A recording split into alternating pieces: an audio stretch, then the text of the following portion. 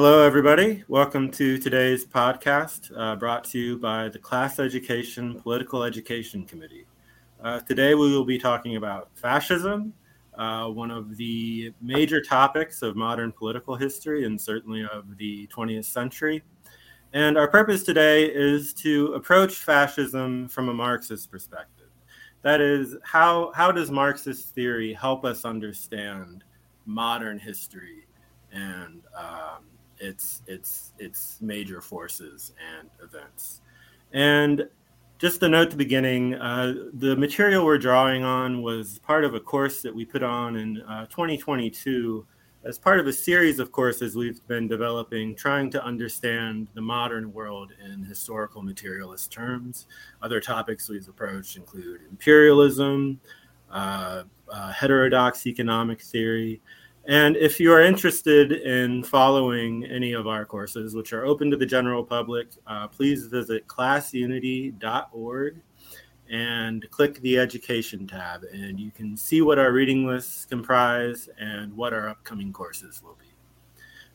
So with that said, let's get into it. I think the topic itself, to start with, we should acknowledge that we're primarily going to be discussing the history of Nazi Germany and World War II. And obviously, these are topics that most people already have a fairly well-developed understanding of and feelings towards. And so while we're not here to tell anyone, we don't think anyone really needs to be told how they feel about the Nazis at this point, and we're not here to do that. But there is a common sense understanding of this history that we feel is lacking in many respects. And this may sound audacious. I think it's perfectly reasonable to expect people to have the response that, at this point, what more can really be said about World War II and the Nazi period? And so to start with, I think we need to distinguish what we're going to be saying from this sort of common sense understanding of what fascism is and how and why the Nazis came to power. And I think maybe one of the primary elements of this common sense understanding of fascism is the idea that fascism is primarily a political catastrophe, in the sense that fascism is what happens when the wrong people are able to seize control of government, and the result is world wars and concentration camps and so on. And if only we had had more robust democratic institutions in Germany in the early 30s, none of this would have happened. And all of the death, all of the destruction, the conflagration of Europe itself could have been avoided. And our position on this is that this does not account for the economic necessities that drove the Nazis into power. And in many ways, it's confusing the effect for the cause. And so what this means is that the Nazis, it's not enough to say that it was through sheer force of political will that the Nazis came to power and caused the World War II. It's more accurate from our perspective to view Nazism itself as an effect of an underlying set of economic causes. And so our purpose today will be to try to make sense of the economic history of modern industrial capitalism that has that resulted in the rise of fascism and the success of fascism as a political entity. Anything you guys would like to add in way of just introducing the topic and maybe distinguishing from other prominent understandings of fascism? Some revisionist historians after the Second World War have argued that the origins of fascism fall into a kind of perversion of a third way beyond liberal capitalist or beyond socialist. And some argue that it is a perversion precisely of Marxist intellectuals. I'm not specifically, it's George's Sorel that is brought up by the Israeli historian Zev Sternhill. We don't need to get into the details of that, but his book, The Birth of Fascist Ideology, was incredibly commented upon and a hugely interesting analysis. But I still think it is very problematic, because his argument is ultimately that ideologically fascism emerges in the 1890s in France from socialist syndicalism, and Mussolini, citing Sorel, says this is my primary kind of praxeological, or my primary mode of thinking about revolutionizing society. So fascism, therefore, shifts the ground of interest for revolutionizing capitalism onto elites, as opposed to on revolutionizing the mode of production. And so fascism emerges as a perversion of Marxism, as a perversion of Marxist intellectuals. So that, I don't know if y'all are aware of that, but I find that a pretty interesting little side point. Yeah, perhaps we should say something about, the common, maybe not common, but sometimes you hear people say, well, National Socialism, aren't they socialists? And it's in the name. So how should we clarify our understanding of that specifically? Well, I mean, I would just jump in by saying that when the text we're about to analyze with Alfred Sohn-Rethel, he makes it very clear that the use of socialism by the Nazis was by no means congruent with the conception of this term. I mean, you had prior socialist revolutions, such as like the Bavarian Socialist Revolution, which was actually one of the first successful socialist revolutions that occurred. And so you had a kind of milieu of worker agitations. At the turn of the century across Europe, you had something like, in 1907, 600,000 strikes. But none of those strikes were capable of fully revolutionizing the capitalist mode of production. So there was a kind of challenge internal to socialism that faced a kind of wall, right? And so one way of thinking about that is that National Socialism does in fact emerge as a type of parasite on social democracy. And of course, for communists, and even for Sohn-Rethel, who we're going to talk about in a moment, he was making it clear, as was Trotsky and even Stalin, we don't need to get into the details there, that social democracy was a kind of handmaiden to the birth of fascism. And this is where you get the notion out of Stalinism of social fascism, which I think actually in hindsight was a very problematic accusation. But nonetheless, there was a sense in which National Socialism grew out of a perversion of the SPD, and that because you had the Communist Party of Germany at loggerheads with the SPD, with the Social Democrats. So, we should probably mention that schism, because I think that contributed to it as well. Yeah, just to pick up there on a few things that I want to underline. Indeed, if we just look at it historically as a development, a lot of this did come out of workers' movements, disgruntled and frustrated soldiers after the war, in large part, but also, in the 1870s and 90s, there were depressions and economic problems and all sorts of anti-establishment sentiments, all kinds of those problems. And fascists used that. They co-opted labor movements, basically, because people were in favor of social programs and bending industry to the common purpose. They could sort of, corral those sentiments in a certain direction, especially because I think when you look at the sentiments among organized labor at the time, there were, the nationalist and the internationalist sentiments, and they weren't unified. And so a lot of Marxists, above all, like to say that, social democracy failed when the First World War rolled around because the workers made the mistake of, fighting for their masters against other workers instead of, shooting, they shot down their brothers for their masters instead of joining their brothers on the other side of the trench and shooting down the masters.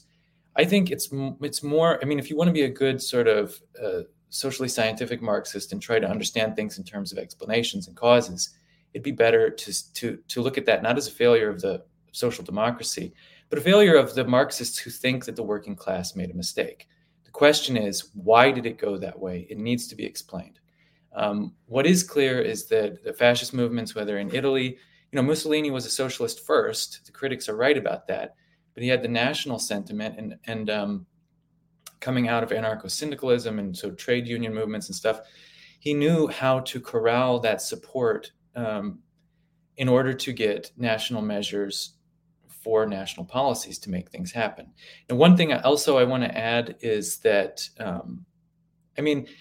there was a wave that these people rode. We'll get into this maybe later more.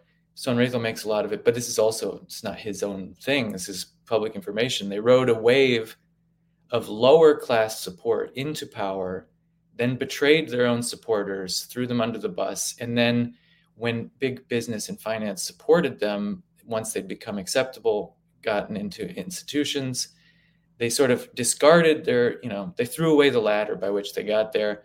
And there was a kind of opportunist careerism involved. And one thing in particular I want to, in the German case, that was using the brown shirts, the Sturmabteilung, as a sort of, they were lumpen, lower sort of sub-proletarian people, using them violently in order to obtain power, and then throwing them away and ultimately killing lots of them in the Night of the Long Knives until, the sort of higher class groups like the SS and so forth, and ultimately the military were introduced and then supported them. There's a paper by Germa Bell. He's at the University of Barcelona. You can find it if you Google it. It's called Against the Mainstream Nazi Privatization in the 1930s Germany. I just want to point to this because, of the people who say, well, National Socialism, after all, was socialism. No, this is another case where they're co-opting things which already exist in order to corral that support for the policy changes they want. In this paper, Germa Bell says, Germany was the only country in the 1930s in the whole world, it was the first to do this, to privatize public institutions, not just re-privatize things that had been taken into public ownership because of the 1929 Great Depression. They actually put things into private hands which were previously public. And so we really need to understand the fascists in Germany as a kind of crony capitalist, opportunist, bunch of pirates who couldn't even agree amongst themselves long enough to make anything work. It was really pure opportunism. All right, so it sounds like I think to understand the history of fascism maybe a little more clearly, now is the time to focus on the history of capitalism, which is the broader context for this.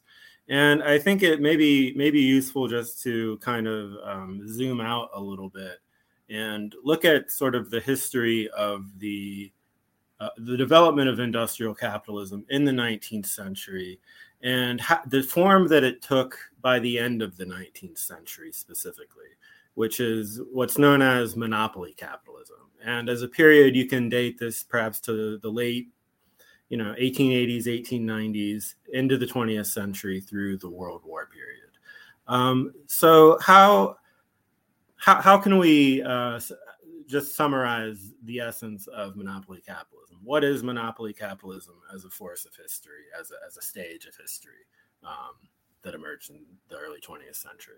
I bring this up just to, I think, just for people who aren't necessarily familiar with Marxist theory and how Marxist theory conceptualizes the history itself of capitalism, it's useful to see how capitalism is itself, it's a dynamic process. It's been growing at a constant rate for 200 years. And in growing in such a way, its underlying form changes. And so one of the things we found in our readings is that by understanding the sort of inner mechanics of advanced capitalism, of the monopoly stage of industrial capitalism, then we can start to understand sort of the causal mechanisms that we're talking about with regards to the emergence of fascism. And so this may be, for people who aren't overly familiar with economic theory, this may seem like intimidating terrain, but I think what we can hopefully offer is a easy to digest, but nonetheless informative and explanatory account of how capitalism was developing through the 19th century into the 20th. Okay, so I'll give it a shot, but Andy, you jump in wherever please. So basically, I think you need to back up a second and think like, okay, around 1870, the kind of capitalism that Marx is describing in the manifesto and the earlier form, the kind of one we have in our mind of, the hands-on tycoon who personally owns and manages everything. There was a massive depression and recession in 1870. And so the profit rate fell and a lot of capital was concentrated in a few hands. And one of the ways that was dealt with was the rise of the joint stockholding company. So you had what are called trusts, cartels, and that is monopoly. So the concentration and centralization of capital, basically from 1870 until First World War broke out, when you had a fight between contending global capitalist powers for the division of the world and how it would be administered. You had different kinds of capitalism even. There's the German kind of capitalism, which was administered by finance, but finance fused with industry, and it was long-term. It was more industrially focused, and it was obsessed with rationalization and efficiency. It in the 1890s under Bismarck introduced a lot of socialist measures like Social Security and so forth in order, again, to steal the steam of the labor movement and to try to corral those forces in the direction they wanted to see it go. Contrasting to that's the Anglo model, where finance kind of stays separate and does its raids and piracy and so forth. It lends borrowed money instead of its own in order to finance industry, blah, blah. Basically, long story short, they come into a conflict in World War I, and what comes out of it is even more concentration, right? So what happens when only a few buyers and sellers exist in the market? Commodities cease to be sold according to their price of production, and they start to be sold according to whatever the market can bear. Is the way Veblen put it. So you have monopoly prices. These people control the markets and so forth. And so what happens is production can become so efficient, you get the cost per unit down really low so that it's cheaper to produce, 1,000 times as much than it is to produce just a little bit. So the industrialists naturally want to produce as much steel as physically possible, irrespective of whether the markets can absorb that, whether there's a buyer with money on hand to buy it at a profitable rate. They want to sell as much steel as the laws of physics allow, but the market can't always absorb that. And so the question arises, how do you create artificial effective demand for a product for which there is no sort of spontaneous effective demand? And Sohn-Rethel has a nice way of putting that. Basically, he says that the overall effect is that the economic autonomy of structures of production have increasingly destroyed the market economy's capacity to regulate itself. So the plant economy overwhelms the market economy in terms of productivity. He says, if production is no longer able to obey the demands of the market, then it's necessary to try to subject the market to the demands of production. That's to say, if the market can't absorb all the products, then bend the market to fit whatever you need to sell. The times when a large company was closed down because it was bankrupt according to the regulations of the free market have long since passed. Today, market regulations are manipulated instead, and all of this can be understood under the banner of monopoly. That's the way he put it. And so when you get to that point, you have curated markets instead of free markets, and that's when wars start to be waged out of economic necessity, because otherwise the steel monopolies will go bankrupt simply, which was the case in the interwar period. So one of the features you're describing is that as capital becomes concentrated, it becomes necessary to plan the economy.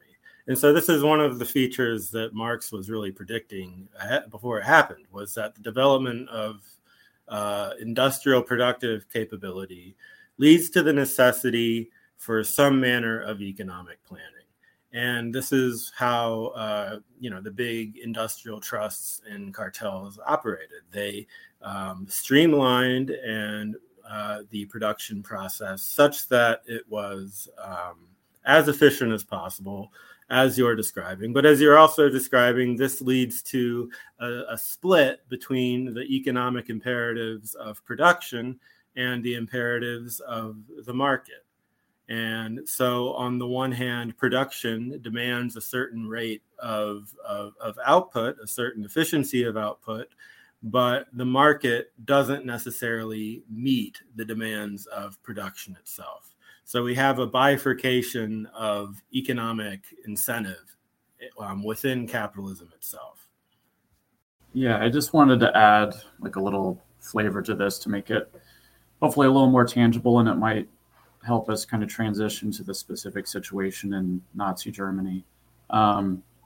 So, one of the reasons why there's this compulsion to continuously produce more goods is tied to this concept Marx talked about called the organic composition of capital.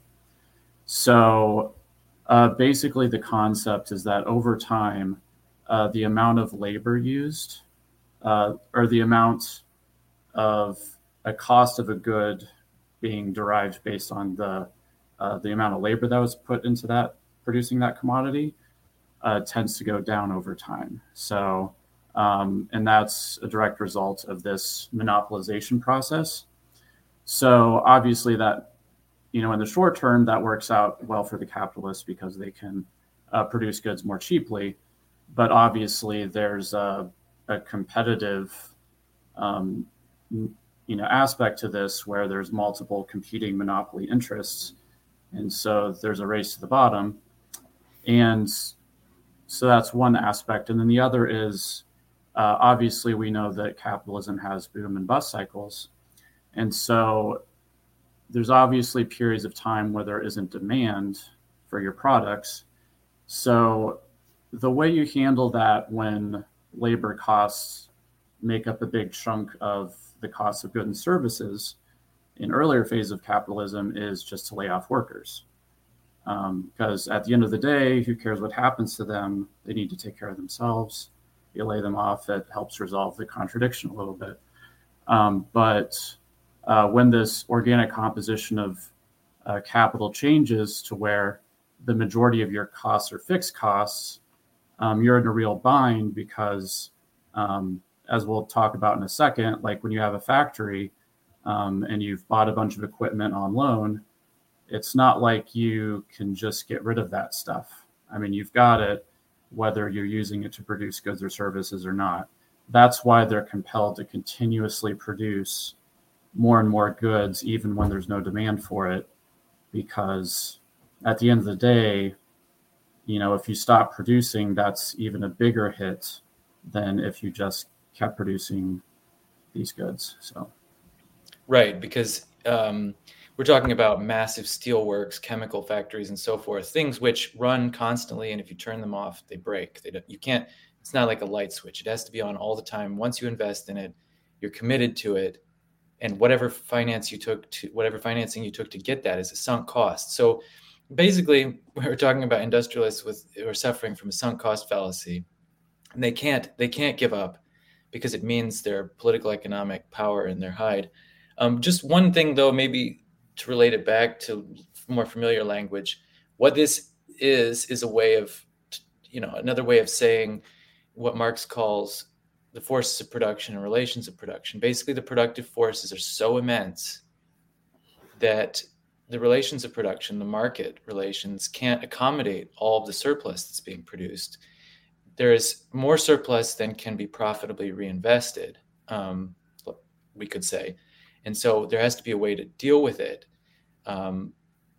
You might want to find a new place to invest it, but then, it's like just passing the hot potato and somebody's going to get stuck with it. Ideally, you'd find a way to invest it so that it doesn't create any more surplus in need of investment. You can just produce purely for the profit of the industrial producer without recreating the problem. And that's why war is so interesting, because you produce a product which isn't going to demand further investment. It's going to go be destroyed. You make bullets, and the only way to use them is to shoot them, and the only way to keep selling them is to keep using them, keep shooting them. And so the industrial situation in the interwar period, under the bad financial conditions it was under, forced a decision on the people in power, namely, either you own up to the kind of economic planning that capitalism has already necessitated for itself through the course of the war and monopolization, and you transition to socialism, or you try to reboot capitalism by whatever means necessary, and that is, Rosa Luxemburg's Socialism or Barbarism. That meant barbarism. Yeah. So I think it's worth pointing out that there's yet another irony to this. I mean, I think people, if you look at human history, human beings have always fought wars. Since we were in the trees, presumably over scarcity, over lack of resources, and over control of territory. What we have since the advent of advanced industry is an impulsion to war, not from lack and not from need, but from overabundance. It's from the overabundance of productive capacity and the need to be able to profitably reinvest the surplus itself that necessitates war, essentially. And so to illustrate this a little more concretely, I think it's time maybe to get into the specifics. One specific, the major, the one most people think of when it comes to the crises of capitalism. So what is this description of monopoly capitalism? What happens when the entire global economy just shuts down and it just is annihilated, essentially, as happened in 1929? Yeah, I mean, this is really fascinating. I mean, I suppose the main problem is structural unemployment and the kind of attendant political crisis that produces, which calls for a strong arm or authoritarian response. In other words, the kind of standard liberal bourgeois class has a kind of necessary complicity with the capitalist class, but the legitimacy of their rule is thrown into question because of the crisis of capitalism. So in that scenario, I think you have a kind of, I don't know, you might call it a kind of political leadership crisis in which contesting powers will have a struggle, right? One of the things that Sohn-Rethel talks about, at least in the context of Germany, was the sense in which it was primarily the petit bourgeois and kind of the middle strata who experienced the Depression and experienced the aftermath of World War I in ways which led them to form more complicity with fascist powers, right? It was not so much the working class as such. And I thought that was a very significant point. And also, frankly, very similar to what Marx talks about in the 18th Brumaire of Louis Bonaparte, insofar as Bonapartism was its own solution to resolving the crisis of capitalism. And so you saw both in Germany, France, and elsewhere, the rise of a new type of political leader that was able to satiate the public relations crisis of capitalism in a moment of crisis. So you need a kind of leader in the Bonapartist conception that's a third way, right? Sort of outside of the two capitalist parties. And so I suppose that fascism, in a sense, and I want to hear what others think, is like that in a way, right? It is kind of coming from outside of the two dominant capitalist parties in whatever state it's occurring. But, someone like Trotsky will make a point that Bonapartism and fascism are two different things entirely, right? But I wonder what you all think about that, because that's how I would say that it's sort of primarily a response to unemployment and the crisis of unemployment. I'm curious what others think. Yeah, I think there's a lot to the comparison with the 18th Brumaire and that whole period. I mean, as I understand Marx's argument, what he's basically describing in the aftermath of 1848 is a situation in which the bourgeoisie, in order to protect and maintain their economic interests, actually forfeit their political rights. So their political freedom to be represented in the assembly and so forth is sacrificed so that profits may continue. And I mean, maybe I'm not the most historically literate person here, but I do think that there is definitely a parallel between those two events. And I think especially in terms of the class composition of what was happening in Nazi Germany, which we can get to. So we've been dropping his name a bit. Or go ahead, Daniel. I was going to introduce Sohn-Rethel, but we can do that next. Well, just to answer your question, what happens when monopoly capitalist economy implodes due to some kind of endogenously created crisis? I mean, the only thing that really can save it, if you don't want to wait for markets to reboot, is government intervention. And so government has to take on the role of the manager or the entrepreneur. And that's what happened in the interwar period. Governments who were previously sort of, back when liberal meant laissez-faire capitalist, the liberals said, get out of here. We industrialists, we financiers, we've got it under control until it imploded. And then, of course, the government needs to come in and help make things work through various means. And so basically they take on the role of management. I think here it's important, the cliche sort of stereotypical Marxist picture of classes, we need to sort of set to the side because it's just too crude. I mean, proletariat versus bourgeoisie can't grasp the situation then, and it probably can't grasp any situation. Even in the works where Marx seems to advance that, there's the lumpen proletariat, there's the petty bourgeoisie, independent small business owners, the underclass. But above all, we need to distinguish the owner class, the absentee owning money capitalists called rentiers, which Marx talks about in Capital and Theories of Surplus Value, the managerial entrepreneurial class, the stratum in between, which Marx also talks about in Capital and Theories of Surplus Value. And then you have the manual laborers. Petty bourgeoisie and the lumpen proletariat, these are sort of off to the side. And so basically what happens is the absentee owners can't manage their companies anymore because they're too big. They need a managerial stratum. And when it implodes in economic crisis, the only institution with the power and the resources and the authority to get things back online is government. And that's what happened. And you had people like James Burnham, who, I've got criticisms of James Burnham's view of managerialism, but to his credit, he was one of the first people to recognize that what was happening in Soviet Union, in the United States with FDR, so Bolshevism, New Deal, and Central European fascism, was a wave of managerialism. Basically, the absentee owners needed a group of managers with absolute authority to come in and to get things back online. And that's what, Sohn-Rethel mentions that you were talking about, Daniel, and that's where I think you want to go, Eric. Yeah, so we've been dropping the name Sohn-Rethel. It's probably, before I took this course, I was unfamiliar with his name. So I think it's maybe now a good time to introduce some of the authors that we've been reading. Where are we coming by these views? And so the first author that we've been talking about a lot is a guy named Alfred Sohn-Rethel. He's one of the sort of hidden gems of Marxist critical theory. He's a contemporary of, like Adorno and Horkheimer and sort of the early Frankfurt scene, which he was, vaguely associated with. But he wrote a book in the early 40s on the economic or class structure of German fascism.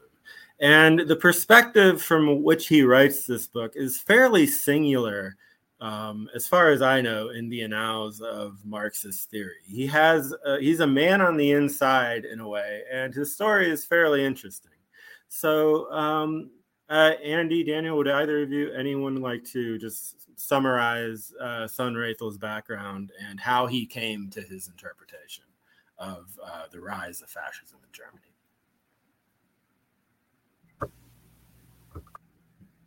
Well, basically, so he did a dissertation on Schumpeter in the 1920s and couldn't find an academic job for personal reasons. But he came from a pretty bourgeois family, so he had friends in high places, got him a position in the what was called the Central European Economic Forum, which was a kind of think tank for German industry, which was obscure until the powers that be decided that they needed authoritarian management to get capital back online. And then, so basically he was in the sort of co-pilot seat of German capital as it made plans for Central Europe and rearmament and so forth. And he could see that happening. And he wrote a lot of manuscripts about this, not all of which were published. It only finally met the press after Adorno died, and then he got a lot of attention. But he was thinking about this even before Burnham, before Paul Sweezy, for all these people. He was by himself sort of coming up with this. And he coined this phrase called the social reconsolidation of capitalism. And by that, he meant that something like this. In a capitalist economy, you can have explicit political rule in the public sphere only if you can succeed at guaranteeing a stable rate of profit, rate of returns for the absentee owning, money capitalist investors. Which is to say, if the economy goes to hell and you can't, then you'll be ousted and replaced. So that's a necessary condition. It's not sufficient. That's not to say that, you'll necessarily get it if you're a better manager, but if you can't maintain it, then you won't have power. And so the Social Democrats filled that role after World War I in Germany. When the turmoil set in, there was a revolution. The Kaiser, the empire was done. The republic started, and the Social Democrats did what he called a social reconsolidation of capitalism. What that meant was winning over popular support for the institutions of capitalism, above all the private ownership of capital by the absentee owning class. So that people said, you know what, it's bad, but it's not that bad. We can save it. We can make it work. And so you get the unions and you get labor behind capital. And that's what the Social Democrats did. They threw the communists under the bus, the Spartacus. And I've got criticisms of Luxembourg and all the left-com stuff. But at any rate, it's clear the Social Democrats threw them under the bus. They got power. They were allowed to hold the steering wheel like a big boy. And then the industrialists and financiers said, okay, if you're going to rule this, you're going to do it for us, do it right, don't do any funny stuff. Well, that worked for a business cycle until things went to hell again. And then the Nazis effectively, the fascists, displaced the Social Democrats.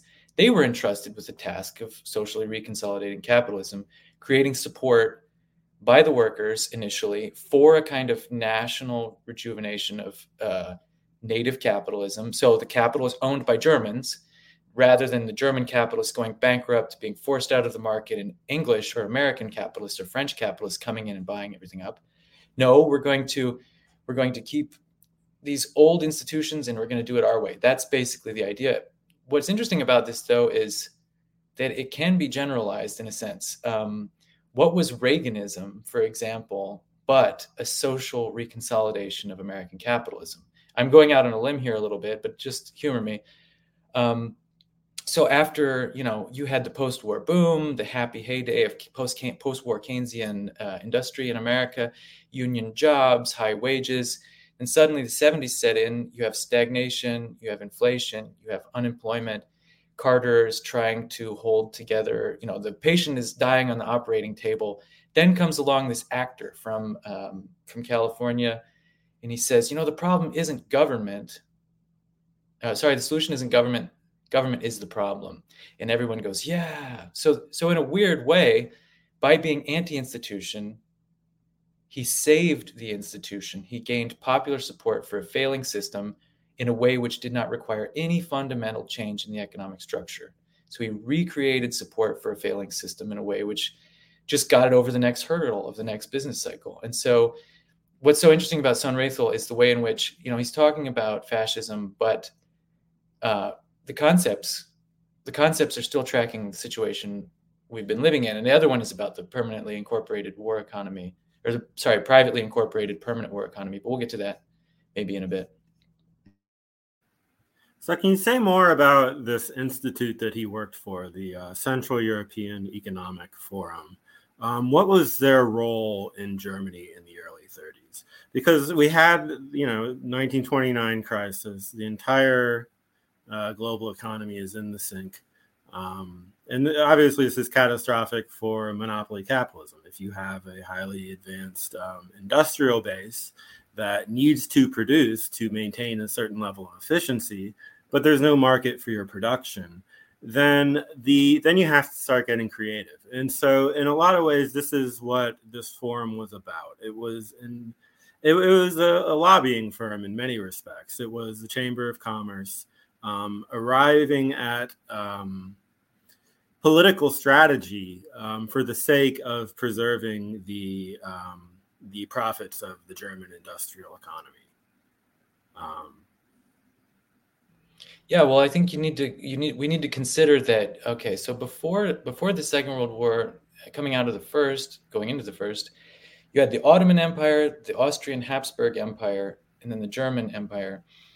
And these included a lot of territory which subsequently was separated out when they fell apart after the First World War. And so you had a lot of regions which were formerly economically integrated, which are now politically disintegrated. The Balkans, so Yugoslavia, Romania, all these areas. Germany had a massive influence, or the German-speaking industry had a massive influence. Hungary, all throughout. And so the question, I mean, you can imagine, let's say you had a steel plant, you're a Prussian industrialist, you have some capital investments somewhere in Eastern Europe. It's no different than today, where you're going to create institutions to get access to the ear of the power holder, to whisper things, like protect our investments. I mean, that's ultimately what foreign policy is about. And so you had things, like this, where they're saying, like, Germany's a landlocked country, which is was the most industrially developed country on earth. So it could produce heavy machinery for production, but it's landlocked. It doesn't have any natural access to raw materials. It only has the ports in the north. It needs access to other countries in order to do its stuff. And so this was absolutely necessary, that if all things were to remain the same, then there had to be expansion or reestablishment of control throughout Central Europe. And that's what it was. It was a tool for that. But we shouldn't confuse it. The weekly brief of this institute was called the Leaders' Letters, the Führerbriefe. And, there's a danger of hindsight projection that had nothing to do with Hitler. That was just a German word for leader. And so this was just, if there's such a thing, good old-fashioned monopoly capitalist hegemony, and it had yet to take on the evil anti-human shape that it would eventually take on. It was initially just trying to protect its profits and investments, but it was willing to go to any lengths, and that's what later happened. Yeah, it's interesting side point. I like that. I mean, part of this text by Sohn-Rethel, of course, is a bit of a memoir, right? And so as such, he'll make little comments which show that there was actually, at least at that kind of basic attitudinal level, a lot of tension and hostility between the capitalist class and the Nazis. But nonetheless, it was an unhappy marriage that had to proceed because it was tied to capitalist imperatives, which I think is a very useful point about what the capitalist class will allow apropos an overtaking of an authoritarian cartel that would come in, or authoritarian party. There's no contradiction there at all.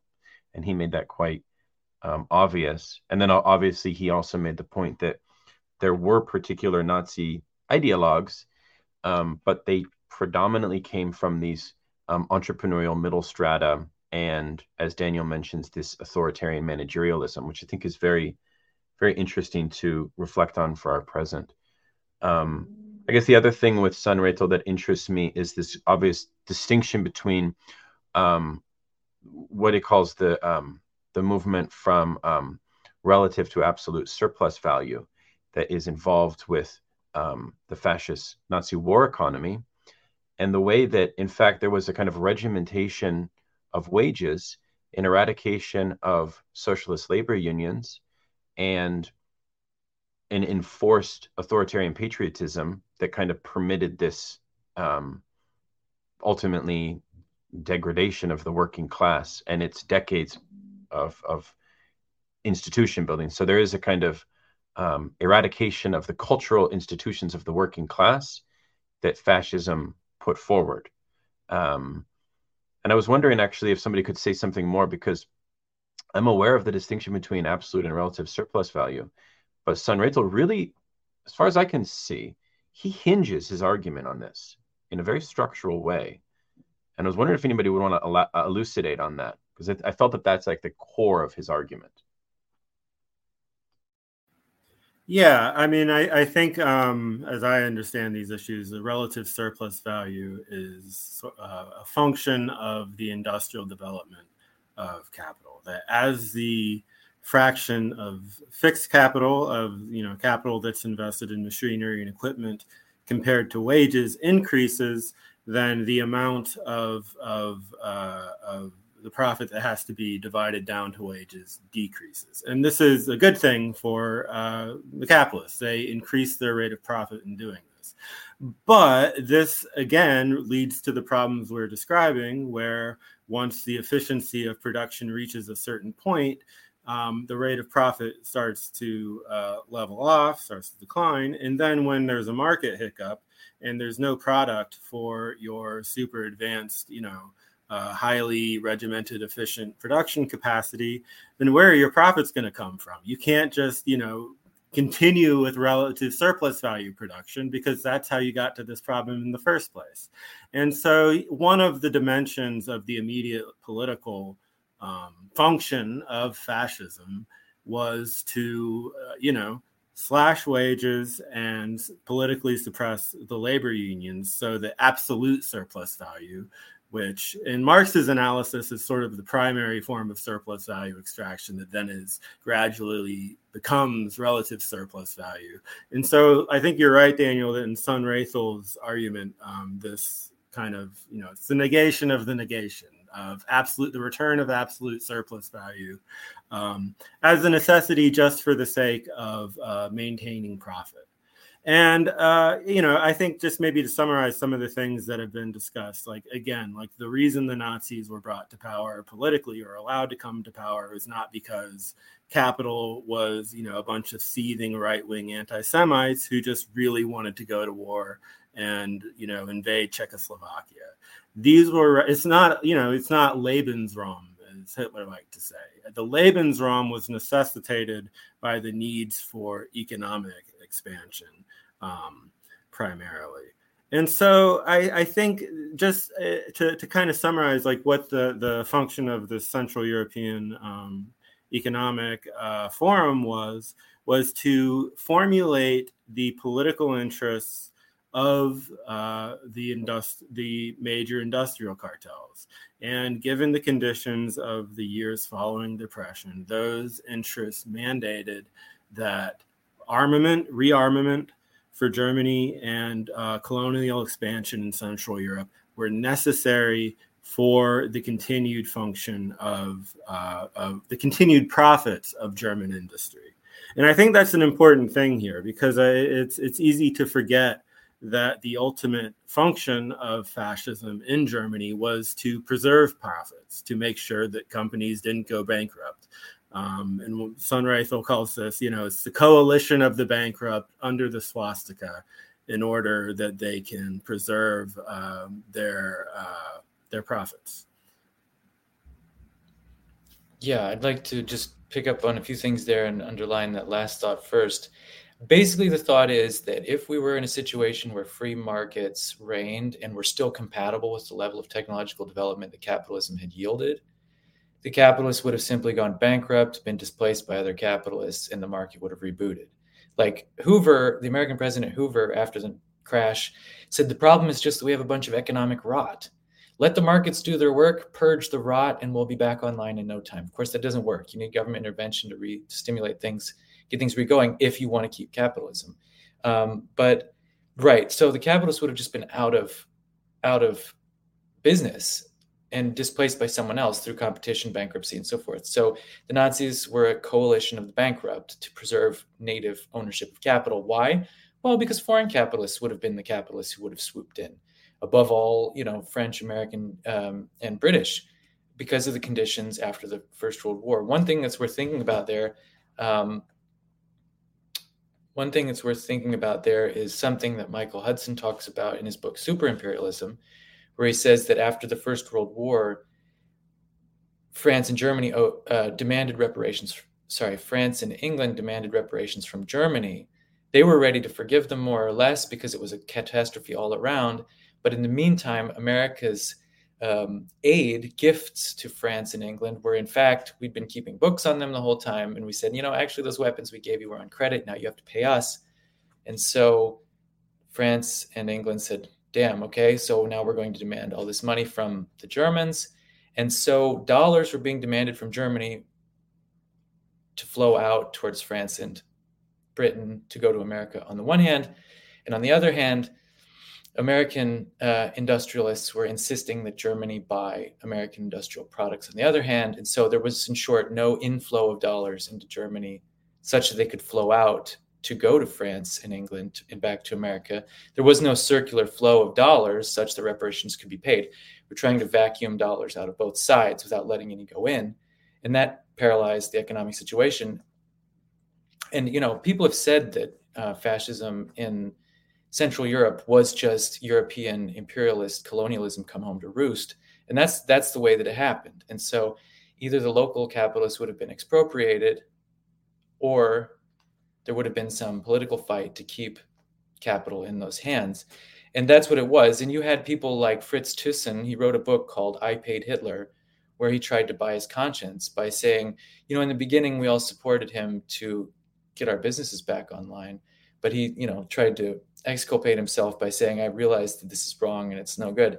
One other thing, though, about absolute and relative surplus value. I mean, that sounds kind of hard to understand. It's jargony. Basically, the story is just that, according to Marx at least, and this is why I think Sohn-Rethel is so cool, because he really uses Marx's concepts from Capital to give an economic explanation.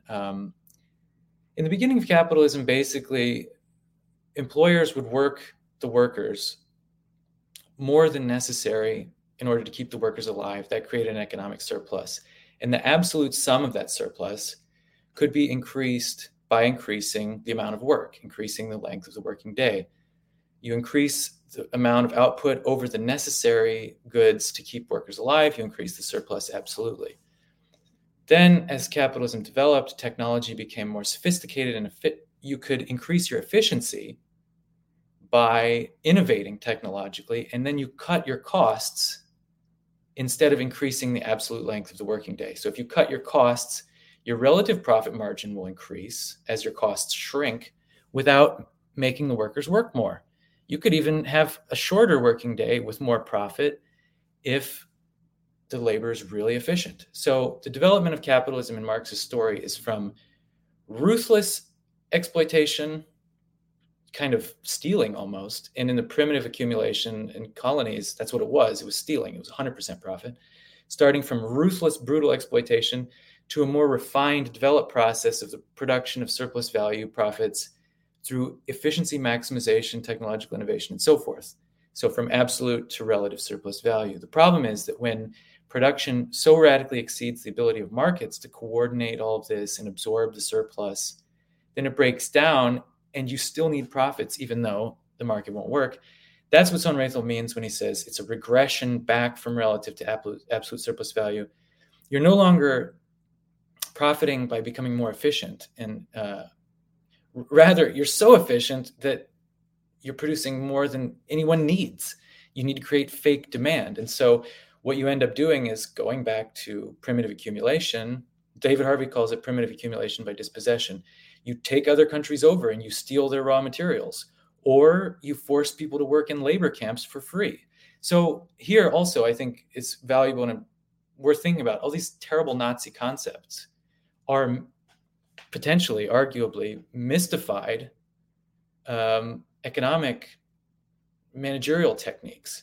So the living space, Lebensraum idea, that's sort of jargonized expansionary economic activity. Labor camps are free labor, or almost free. You don't have to pay a wage. I mean, one of the things that's important to note is that full employment was reached in the way even the mainstream economists understand full employment, which is to say, take the entire wage bill that capitalists are willing to give to labor and extend it not only to those who are currently employed, but extend the same amount and divide it up over everyone so that the employed get less, but everyone gets some, the same amount of costs, but more labor. And so you have full employment at very low costs and you increase productivity. That only makes the problem bigger and worse, because then who's going to absorb it? And that's what necessitates the destruction of the products in order to make more products, to make more profit. So I think, it's really interesting. It's sad that he doesn't get more attention because he's really using Marxian concepts to give an economic explanation, on par with people like Keynes or Schumpeter, who he studied. Yeah, I think it's fairly scandalous that this book is out of print. I think it deserves to be much more widely known. So let's return to something, Daniel, you had already brought up, the class composition of fascism.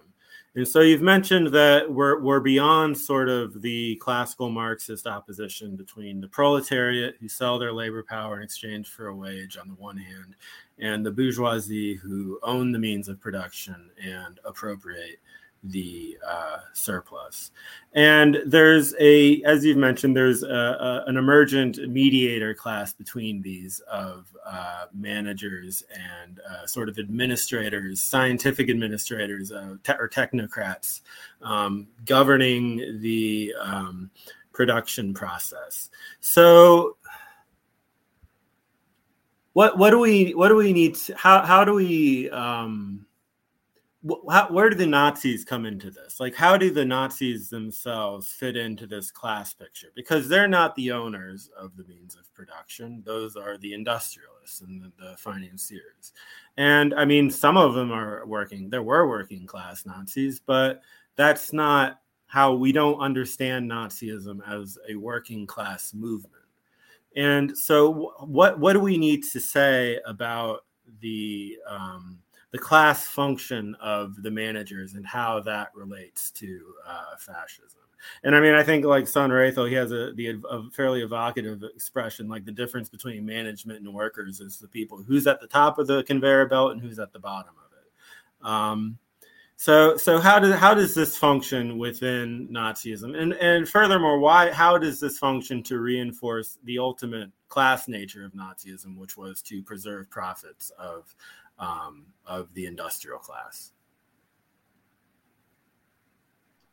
Yeah, I mean, I can say Sohn-Rethel's section on this is quite compelling because he shows that it was the experience of petit bourgeois, of small business owners, independent artisans, petty entrepreneurs, shopkeepers, who during the inflation of the 1920s were wrecked at the highest magnitude. And so they were devastated.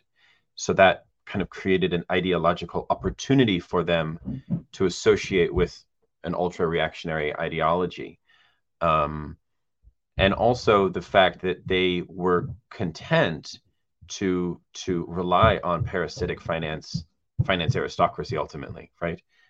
So that they became the kind of stormtroopers or the kind of front line of the Nazi brown shirts in a certain sense.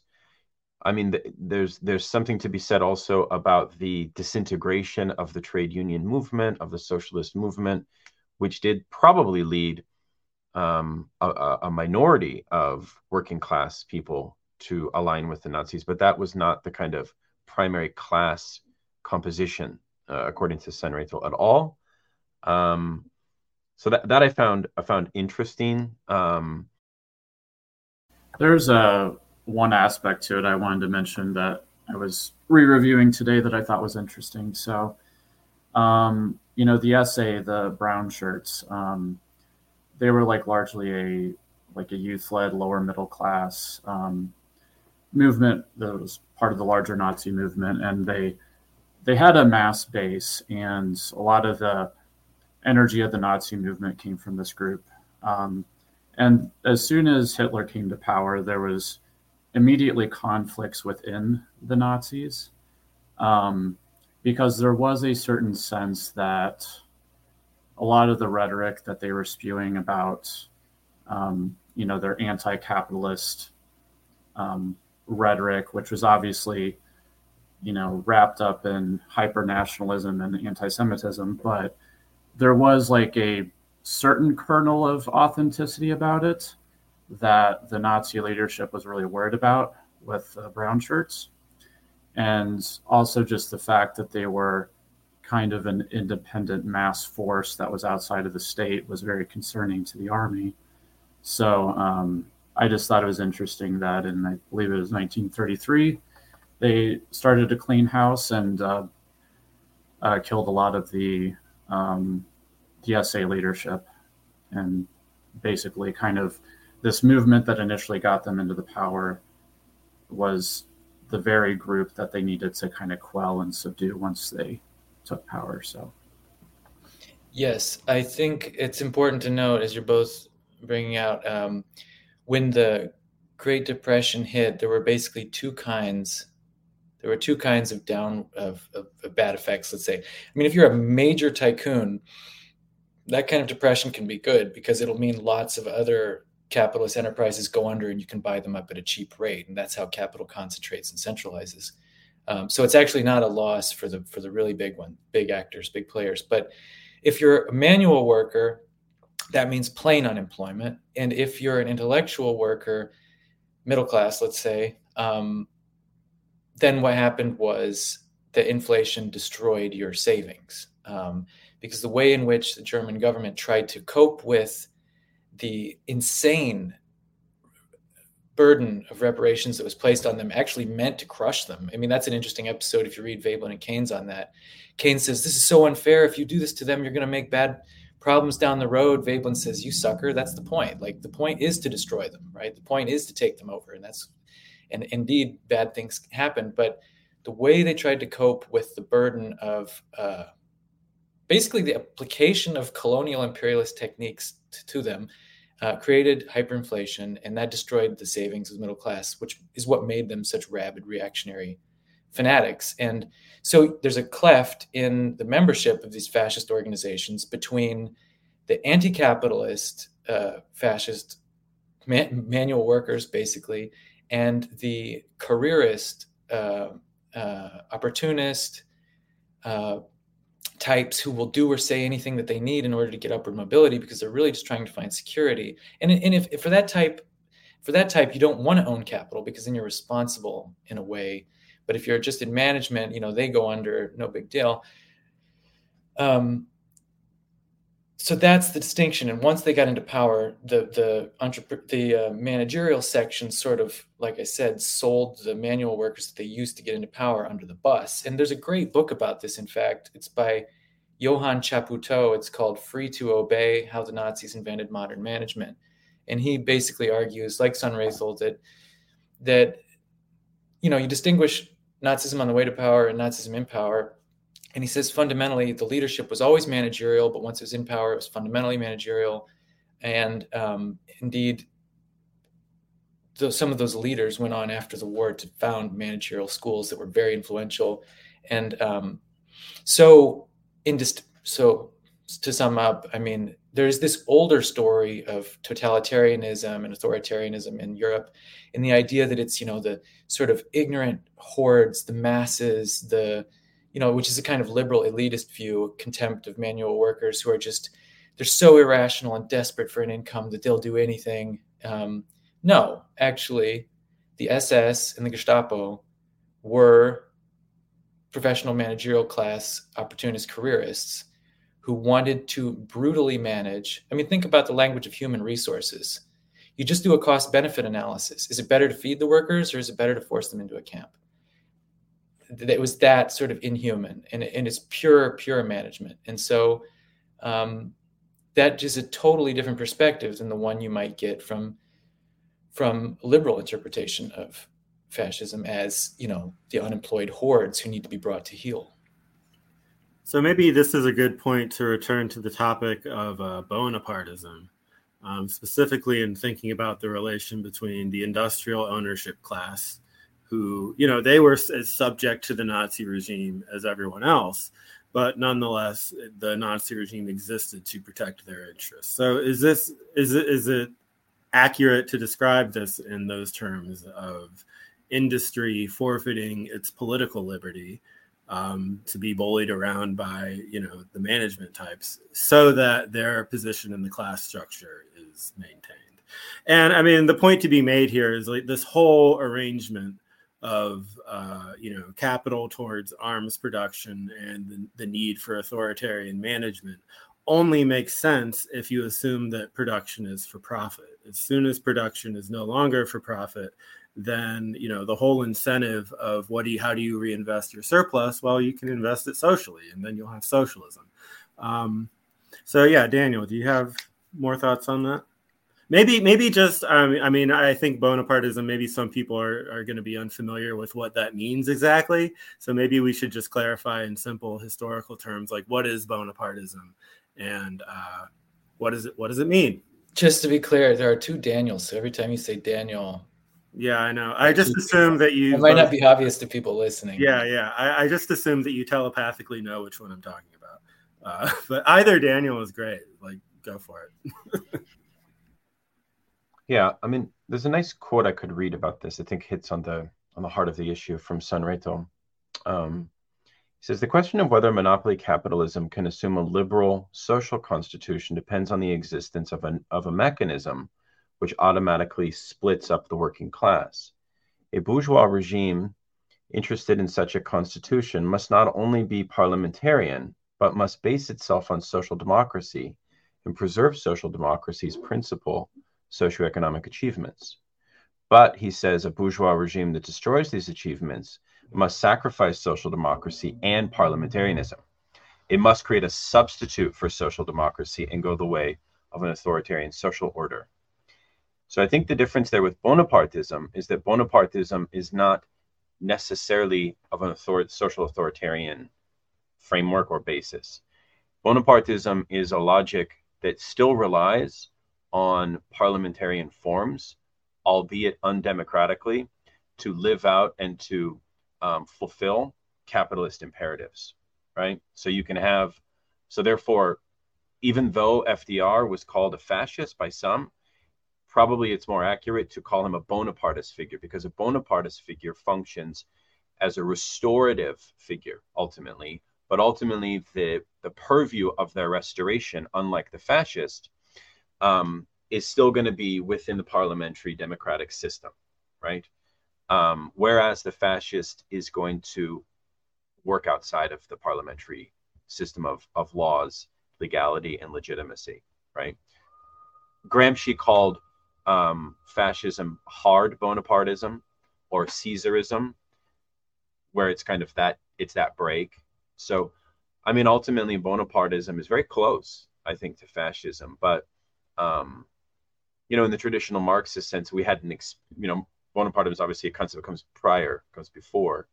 So, what Mussolini and Hitler represent is a far extension from, I think, classical Bonapartism.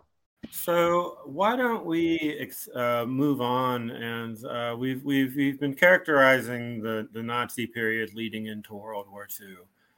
What does this analysis have to teach us about the post-war era? Is there any applicability of this basic argument that the underlying economic demands of industrial capitalism require armament and perpetual warfare as a way to absorb the surplus? How is this applicable for those of us in America? Is this we have a fairly conspicuous history of military involvement all around the globe over the past 70 years. So is this the same logic that we're describing, the logic of the needs of arms production as a means to absorb the surplus? Is this an adequate explanation of much of American policy?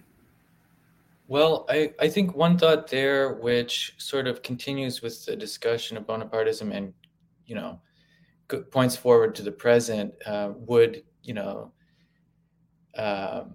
so we should mention another Marxist economist who's very important and who we read in the group, Michal Kalecki. He has an essay called Political Aspects of Full Employment, and his analysis, very similar to Sohn-Rethel, but emphasizes different things that were developed independently as well. He highlights a Bonapartist dimension, or way in which fascism is like what happened with Louis Napoleon Bonaparte in the 19th century in Marx's analysis, and which is still relevant. I mean, basically, if the economy comes to depend so immensely upon subsidized industry which could not exist were it not for the state sustaining it by creating artificial demand, then you seem to be in a similar situation. So For instance, George Kennan famously said sometime in the 1980s that if the Soviet Union, this is during the Cold War, if the Soviet Union were to spontaneously disappear, the American economy would implode because it depends on this. Another enemy would have to be found to justify the armament production because armaments are such an essential part of our economy. They prop it up. Indeed, that's where a lot of money enters into circulation in the economy, is through government spending for defense contractors, goes to defense contractors, they pay their people and their costs, and then it circulates out from there. And so if that stopped, there would be a massive contraction of the economy. So yeah, I mean, what Sohn-Rethel is talking about, if we understand it in the specific way he presents it as fascist economy and not the sort of full picture of fascism with the cultural and social dimensions and the sort of hysterical, fanatical, anti-Semitic part, yes, the economic dimension does seem to continue with what C. Wright Mills called the privately incorporated permanent war economy, the economy which depends on defense spending in order to sustain itself. And there are some more aspects of what Kalecki says that are interesting and line up with Sohn-Rethel and highlight other dimensions, but maybe Andy or Daniel want to jump in here. It strikes me that the post-war consumer economy is obviously qualitatively different than the kind of manipulated absolute surplus value structure that existed in the Nazi experience. But at the same time, we are, in at least a post-1970s context in capitalism, experiencing a kind of crisis of growth, right? There's that dimension. So I think what that means is what I would like to pose to you all, and I don't have an answer to this, is Sohn-Rethel's precise diagnosis apropos the crisis of value, crisis of surplus, right? In what way can we say, I mean, take post-2008, right? Clearly with what the Federal Reserve did with quantitative easing, you see something quite similar to a propping up of elements of the middle strata precisely by preserving the assets, which incidentally fell very much generationally. Ultimately, it was the assets of the boomers, right, that were preserved and not cashed out in the crisis, which probably should have been in some sense, but that's not what happened. We saw something kind of similar in the Nazi period, but at the same time, we're not seeing the same, I don't know, like there's that structural macroeconomic argument, which I'm not sure has the same predictive application in a post-2008 finance economy such as ours. But I want to hear what others think about that. I have a few thoughts. I don't know if I have definite opinions about this, but I feel like the situation does rhyme a little bit. Obviously, our economy is heavily supported by arms manufacturing, and there has been kind of a subtle austerity that we've gone through over the past couple decades that would kind of rhyme with the absolute surplus value. I think the ways that the situation is not similar that I think are important is the U.S. is the world hegemon, and that includes our dollar hegemony.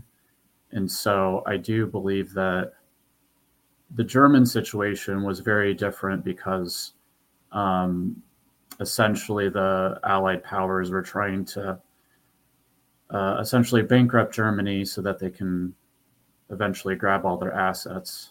So it's a very defensive posture that they had. And then, so as a consequence, I feel like maybe you could make the argument that we export fascism abroad by selling our weapons.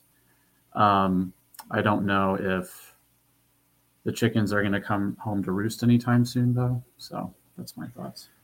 Yeah, I mean, we certainly don't want to suggest that America is a fascist society, certainly not in the sense that Nazi Germany was. But I do think we have to look at sort of the overall strategy that the major powers were working towards. Like in broad terms, the world wars were fought over control of the global economy.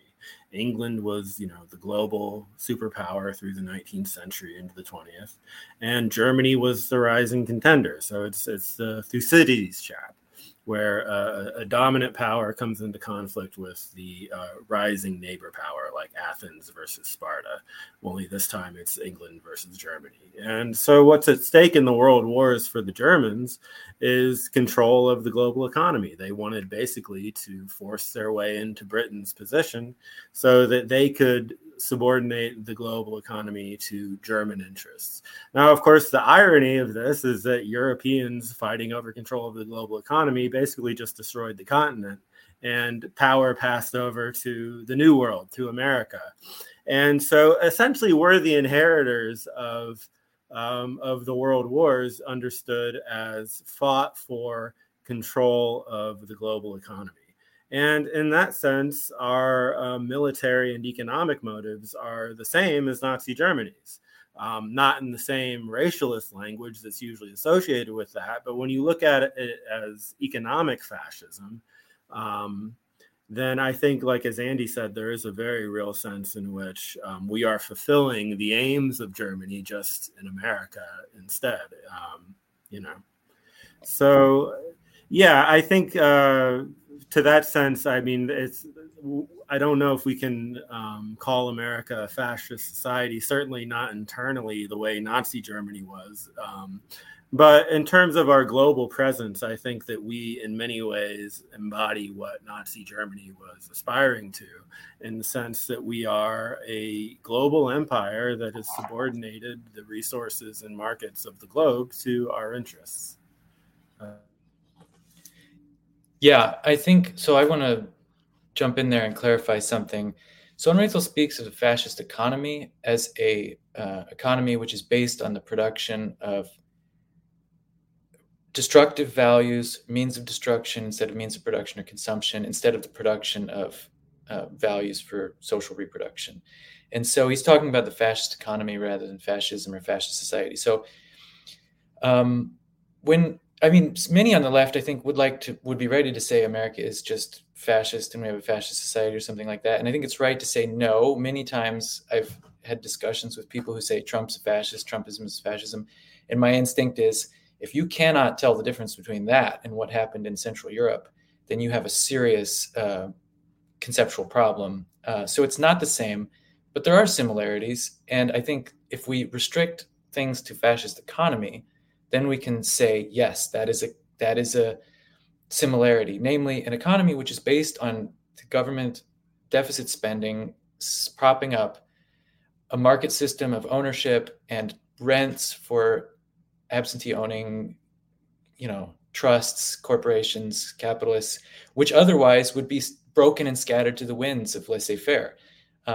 So Franklin Delano Roosevelt's definition of fascism is when the state is run by the private sector for the private sector. And that's just the way it's been since monopolism came up. And so if we're going to talk about fascist economy, I think we'd say yes. But if we're going to say fascism, the whole sort of buffet of nasty, sick, perverse stuff, then maybe not. Although I'm sure there are people out there who would say yes. But the second thing I want to say is, so what that means is we are constantly at war, constantly starting color revolutions in other countries. And I shouldn't even say we.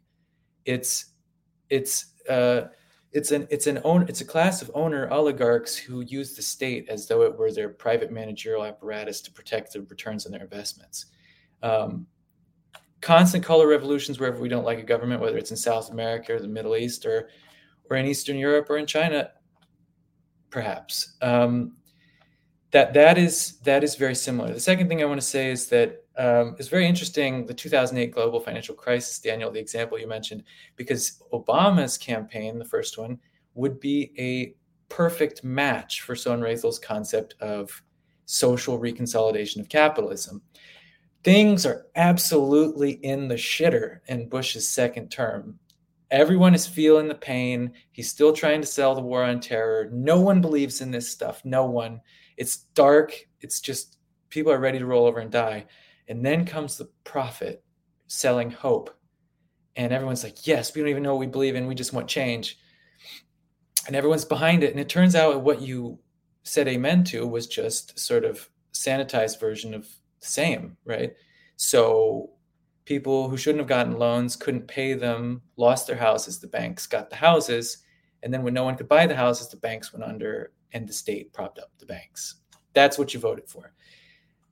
That is social reconsolidation of capitalism at a moment when things should have changed hands, too big to fail. I mean, that is what basically Sohn-Rethel is talking about.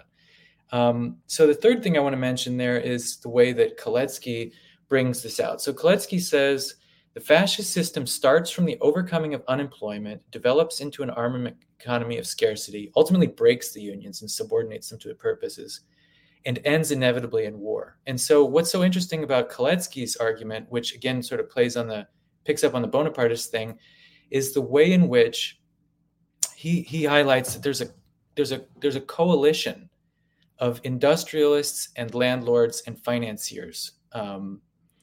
And the way they interact with labor is what he highlights. Namely, so full employment is great for workers. So if everyone's employed at a wage which can sustain an average life, that's great for workers, and that's great for industrial capitalists. And even if you just stay at full employment, it's more profitable all around. The problem is, if you exceed capacity, if you go beyond and you produce beyond what the markets can absorb, then you might hit inflation, or you might trigger inflation once you've gone beyond full capacity. And inflation eats away at the financial assets of rentiers, and it hurts people on fixed income like landlords. Because, for instance, if you pay the same rent, but the money's worth less, they're getting less for it. So Kalecki's point is that there will be a coalition between industrialists who just want political control over labor so that workers can't unionize and demand something like profit sharing, like they had in Scandinavia. They'll have a coalition with. They would be better off under full employment if they could stoop to work with workers, but they won't. They never will. They make a coalition with financiers and landlords. They accept lower profits in order to keep political control. And so Kalecki's point is kind of like the part about Bonapartism, where you have the ruling class which sacrifices its political control in order to keep its right to appropriate profits, which is also Sohn-Rethel's story about the German capitalist class in Nazism. They gave up their right to control their assets in exchange for the right to keep the same rate of profit coming back in a market in which they should have been bankrupt. And so Kalecki also is interesting there, and he extends that into the 60s. And he talks about Vietnam, the war spending, American arms industries as a sort of continuation of that. He explicitly does that, but Sohn-Rethel does a bit too. The final thing I want to say is that it is important to recognize the differences between the U.S. global hegemony and the fascist system in Central Europe. And I would agree, Andy, that the situation with the U.S. global hegemony in the permanent war economy does rest on the dollar. So we issue the currency in which people buy petroleum, unless de-dollarization happens. People use the dollar as the global reserve currency. So dollar surpluses are exchanged for bonds. People all over the world hold their financial assets in bonds. And so that can prop up the military deficit spending in a way which wasn't true for Central European fascists. They had to resort to absolute surplus value production, labor camps, and taking over countries because the United States basically gets other countries to pay to be dominated by the U.S. through deficit spending. They accept our dollars and then use those dollars to buy bonds. They're basically giving us the stuff and they just get IOUs. Because of that difference, the dynamics are different. The German situation necessitated really permanent war. Whereas now things are just a sort of permanent Cold War, security conflicts, border problems, and lots of arms sales. So it's more of a Cold War than a permanent hot war. And it's important to keep that difference in mind because we don't want to be too, hyperbolic, theatrical about this. There are real differences. Agreed. And hopefully in the future, we will have podcasts addressing those topics, such as the nature of the contemporary debt economy. So I suppose we're coming to a close, and maybe just for the sake of coming to an end, we should just try to encapsulate our argument. What is fascism? What is a fascistic economy? And so just to begin, just to summarize the argument, a large dimension of this is the need of capitalism to preserve the rights of the ruling class to extract profit in spite of the crises that emerge from industrial production. And the most direct way to do that they found to keep heavy industry running in spite of economic difficulties is armament production. So armament production becomes the means to profitably reinvest the surpluses of capitalism so that profit can be maintained at the expense of the working class. And so, this kind of gets back to, we didn't mention Dimitrov too much, but, his whole characteristics of fascism as like a terroristic domination of the working class by the ruling class. And, in many respects, that's perfectly accurate, certainly in terms of what the concrete results of these policies were, the predictable results. This was a policy of war, of armament, for the sake of military expansion, for the sake of war. And so war becomes a necessity in the 1930s, at least. It became a necessity of the dominant economic powers. And it not only saved Nazi Germany from the Depression, at least until the war really started and they were bombed back to the Stone Age, it saved the United States from the Depression. It was only the war that brought us out of, the 10-year slump. And so in the historical context of Nazism, while it's, of course, the Nazis were horrible people, of course they were evil and inhumane and all of these things, but that is not an adequate explanation of how they came to power. And it's not an adequate explanation of why the war happened. And our case, just to sum it up, is that the war was an economic necessity of monopoly capitalism and its inability to deal with the crisis of the Great Depression. Any other closing thoughts? Yeah, I would give a final thought and then leave it to you guys to wrap it up. I just want to say, so I think one thing that's important is to not throw this word around too loosely. Fascism was a fundamentally historically unique phenomenon in the historical development of the economies, the nations, of all these different things that happened. And to expect that the same thing would happen again is crazy, or I don't know, sort of foolish. And to use the word as though the same thing were happening as before just seems to be based on a mistake. As we've said, though, there was a dimension of it, the fascist economy. That concept still seems to have some traction because it's far more specific. It's basically just a privately incorporated permanent war economy. That still is going on. And it's not everyone that's doing it. It's not every country that has bases all over the world. It's not every country whose currency, which it creates, prints, free of cost, is used by every other country, which is invaded if they try to stop using it. So in that specific sense, it applies. But sort of mid-range, I would say, if you want to have a workable concept of fascism, which tries to account for some of the other cultural stuff, but isn't the sort of full version, which is, I think, historically unique, the one thing I would point to is the managerialism. And what I would say is that when you have an economic situation which causes downward mobility for the professional managerial stratum, a group of people who are taught from day one to be upwardly mobile because that is their conception of freedom. When they're confronted with a hard fact of downward mobility, they'll do anything to prevent that from happening because their entire existence is invested in that self-conception. They'll cut each other's throats in the competition. They'll punch down. They'll do anything that they need to do. And that is a broader historical phenomenon than the full version in the 30s and interwar period. It happens with the business cycle. It happens with every long wave.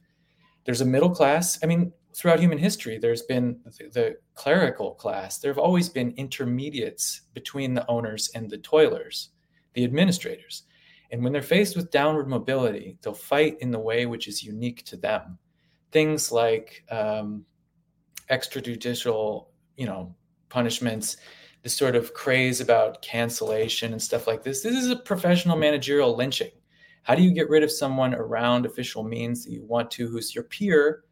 Well, you could do it that way. And in the hysteria in leftist politics since 2016, when it became really clear that hope wasn't coming through and that the bailouts for the banks weren't going to do people who went into debt to get a college education, the promised credential, the entry to middle-class existence, wasn't coming through, or when Biden's promises to forgive student loan debt dry up,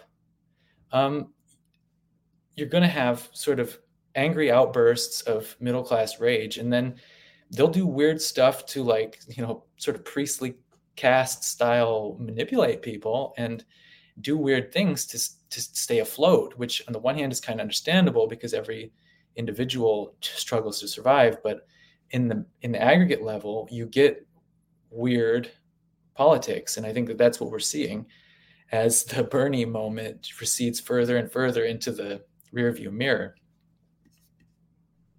Yeah, I mean, I would say there's something we mentioned early on which interests me a lot is what is the, are there kind of a common set of characteristics of this precise petit bourgeois phenomenon that appear within culture, ideology, art, literature, and so on? And so there's actually been many studies of the way that fascism in Central Europe adopted things like social Darwinism, things like vitalism, anti-enlightenment principles, anti-rationality principles. But in a historical materialist sense, they did that, right, as a confrontation with the disillusion of their mobility, of their class status, right? Which I found like an interesting argument. You find this in Lukács in his book, The Destruction of Reason, which is about the intellectual genealogy of how fascism came about. We didn't discuss that today, but I think it's worth mentioning that, because whenever you see moments of crisis, petit bourgeois intellectual worldviews are also going to become highly irrational. And I think that we are definitely dealing with that. So there are kind of like concrete effects in that domain that interest me. I think the other thing that interests me here is the ideological point that Kalecki makes in this notion of armaments economy as a way to turn the broad masses against public spending or against egalitarian social policies, right? So the war economy comes a way to reroute what would otherwise be egalitarian impulses amongst the masses. And that serves as a kind of dark rationale for that activity, but on behalf of the state. And this is so pertinent in my view, given that, we saw a wave of the Squad supported by DSA come into power and vote each time for the continuation of the war, of the current war economy. So, this from a socialist perspective should never be accepted on any basis. To me, this is tragic kind of outcome of contemporary bourgeois politics, that we're seeing this kind of continuation, even of so-called socialists, to support the war economy. I think it's terrible. So that's one thing that came up, and I definitely agree.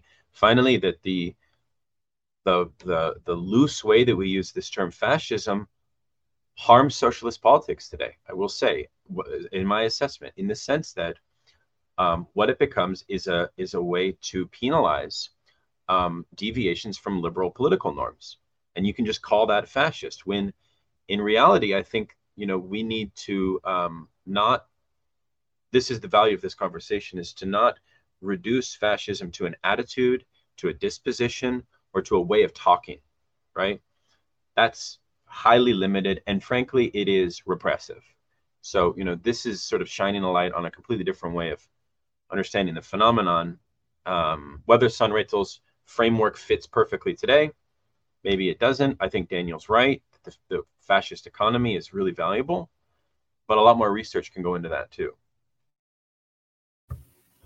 Last point I would make is another aspect to highlight. I do feel like a big motivator behind a fascist economy is when capitalism is in crisis and the free market is not able to help the bourgeoisie realize profits anymore. And so they need to resort to some highly centralized authority to realize those profits through state spending, which in the German context was armament production. So I think it's just important to highlight that, as capitalism develops, it starts to, the original forces that unleash technological progress start to eat away at itself. And the free market system that initially brought it to a certain point of development is the very forces that start to undermine it. So. All right. Well, thank you everybody for listening, and I hope we'll be continuing this discussion on various other topics, including imperialism, the current nature of dollar hegemony, and also an intense read through of all 3 volumes of Marxist Capital. That if you are viewing this before September 10th, 2023, please join us. It starts then, and that's about it. So thank you very much. Thanks, everybody.